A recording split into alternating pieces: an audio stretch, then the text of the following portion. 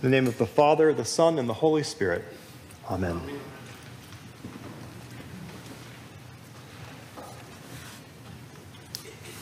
Oh, can y'all believe another Thanksgiving is already here? I cannot. When I was growing up, Thanksgiving was one of my favorite times of the year. I didn't have to go to school. The weather was just starting to turn beautiful and cool. We had this big, wonderful meal with all of our family gathered together. We could just relax and watch a movie or a football game. It was great. I've discovered that these nostalgic feelings have kind of evolved a little as I've grown up as well. In this particular year, Thanksgiving, I think, is going to feel a little different, though. School is out for an entire week. Yay! For many parents, school's effectively been out for most of the year. And like many of you, we're not going to have a big family get-together this year. It's safer for our parents to stay at home instead of for them to travel to see us. That means we don't need a big turkey and all those heaping bowls of side dishes. Maybe just a turkey breast or a roast chicken this year instead. I think the Thanksgiving Day parade is going to be like a block long this year, but I guess we still have the dog show to look forward to afterwards, so there's that. It's going to feel a little different this year. It makes me wonder what other kinds of Thanksgivings there have been that maybe I wasn't aware of before. A Thanksgiving feast that maybe never came because that family's harvest just didn't come through that year. What of the families who will spend this Thanksgiving in a shelter or with no Thanksgiving meal at all to eat or to share? It'll be different. Turning to the readings that we have been chosen for this day, Paul's second letter to the Corinthians might be seen as somewhat accusing those of getting in life exactly what they deserve. I will say, as an aside, it is always nice when you're preparing a sermon to have the text say so clearly, the point is this. I appreciate that, St. Paul. Thank you. He writes, the point is this. The one who sows sparingly will also reap sparingly, and the one who sows bountifully will also reap bountifully. Those are wonderful stewardship words, and certainly reflect our theme for this year's stewardship campaign of planting seeds. But in light of today's feast day, I know that Paul is not accusing people who do not have the things, the bounty that others do. Paul's not accusing them of not trying or of not caring. So instead, Paul must be setting the stage to lead us in some other direction, towards another way of understanding God's abundance, especially in times of need.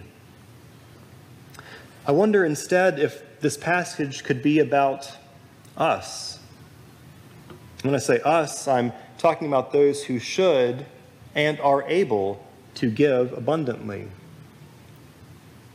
Perhaps it is a reminder for us, in the midst of everything, to love God. Because it's out of this love for God that comes our love for our neighbors. And it is out of the love that we have for each other that then causes us to give generously. Paul's taking his listeners on this journey of questioning.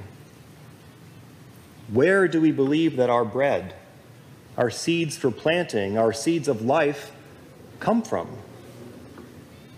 What happens when we do not give or don't plant those seeds? How does what we give to others affect our own relationship with God? Let's begin by first looking at what we have to give and why it is that we give it. If this giving is coming from our hearts, if it is given to glorify God, then that natural outcome of this will be genuine love not just for God, but for others. We'll experience these good and feeling of emotions, and it's a sense of righteousness and goodness that will then lead us, will then cause us to multiply our efforts even more. It'll be a rendering that sustains us through each harvest year with thankful hearts to God. When we turn to the gospel reading, we encounter Jesus in a different situation. He's continuing on this journey towards Jerusalem. Along the way, he encounters these 10 lepers. If you remember, lepers were not just sick in their body. They were completely outside of their society. They were deemed to be unclean according to the Jewish law, devoid of any type of meaningful human contact at all. So they knew when they saw Jesus, they couldn't approach him. They couldn't even get near him. So instead, from a distance, they shouted him, "Have mercy on us." Because they knew that somehow that same Jesus who had healed so many others might also just be able to heal them as well. And when Jesus hears their cries, he doesn't ask them any questions. He doesn't ask them to confess their faith or ask them how they caught their disease.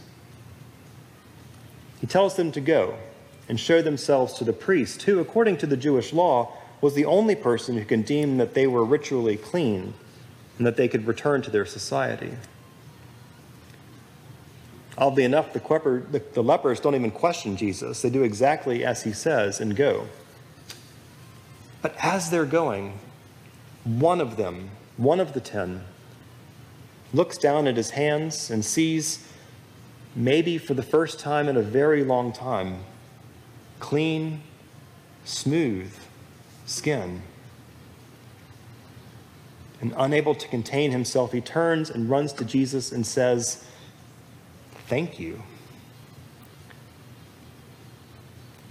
This is where Luke tells us so much about God, because it was this one leper, the Samaritan, a foreigner, who was the only one who recognized Jesus for what he truly is, a window directly into the kingdom of God.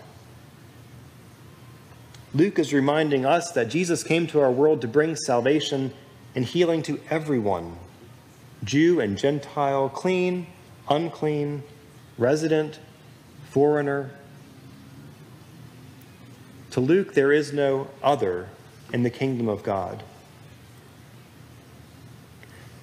And how often is it, I wonder, that a stranger or a guest is the one who points out to us what we have stopped seeing for ourselves? How often is it a stranger who helps us remember why we participate in our ministries? Or a newcomer who hears something we have always heard with new ears, or sees with new eyes and says, "Thank you." How often is it a stranger who reminds us of what it is we have to be thankful for? Isn't that the real reason why we're here this evening? To remember and be reminded of God's grace and bounty in our own lives? It can be easy for us to become like those other 9 lepers. They go and do exactly as Jesus says, and they are healed too. But that's all. Do we follow Jesus because he tells us to, or because we know it is the right thing to do? Or is it because we see how we have been healed with new eyes? We finally see and know the love that we have, that our sinful and broken bodies are healed and restored by the love of God, and are made into the body of Christ that we are. In a few minutes, when we receive the body of Christ into our own, this Eucharistic feast at the altar of God,